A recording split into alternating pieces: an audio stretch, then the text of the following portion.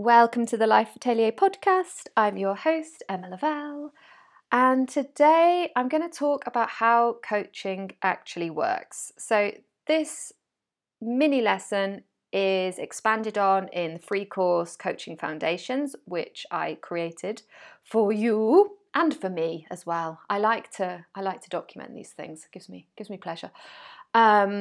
But yes, you can access that by going to the show notes for the episode, and it will take you into Studio Confianza, and you'll be able to access the course and then get feedback, get support in there. Okay, choose support. Support is good.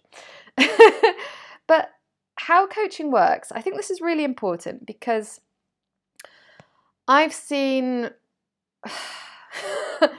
there was an article in The Guardian a few months back or a year back that basically said like coaching is a cult and it doesn't really work, and it raised some valid points, which is that coaching is an unregulated industry. Okay, so anyone can call themselves a coach. So I would suggest when you are looking for a coach, you're looking to work with a coach, do check out like what is their, what certificates do they have, what's their training, what's important for you. If you want to get coached in a specific area, maybe it's not so important that someone has a certificate, but actually you want to know that they have a lot of experience and you want to check out, okay, what's their life experience around that. I think that the International Coaching Federation is very good, anyone that's ICF accredited, but also the Life Coach School. The Life Coach School, those guys are amazing too. So there's a whole spectrum of coaches that you can go for. There's all sorts of different coaching styles. And I think it is like the Sleeping Beauty. Is it Sleeping Beauty who kissed the frog? Who kissed the frog? You have to kiss a... Well, the princess. Anyway, there's some poor woman in the fairy tale stories that had to go and get a prince because that was their job back then.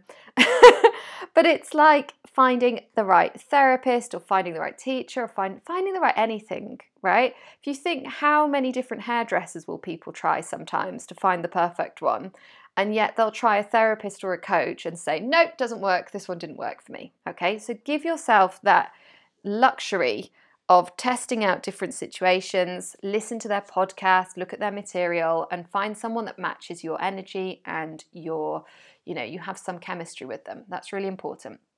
Then the actual doing it, the way that it works. So essentially, coaching teaches you to manage your mind so that you get different results.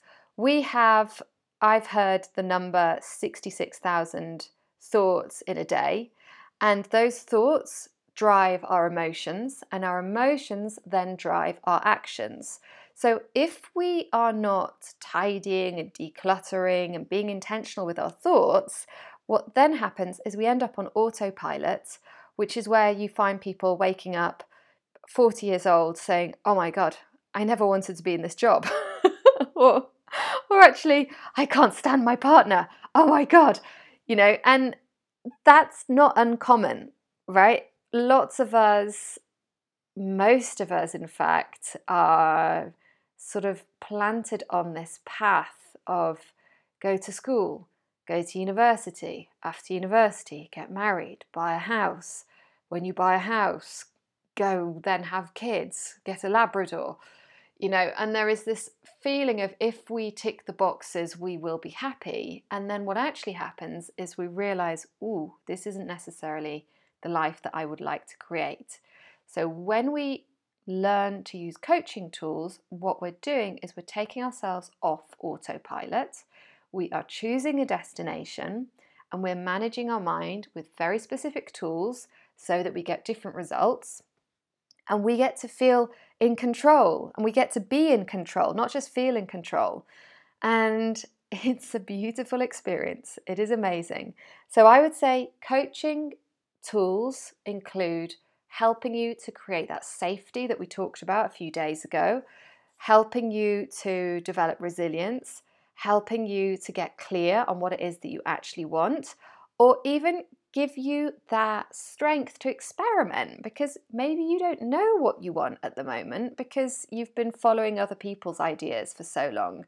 So part of that process then is experimenting and just living very honestly and rawly. And I always describe it as like living life in colour.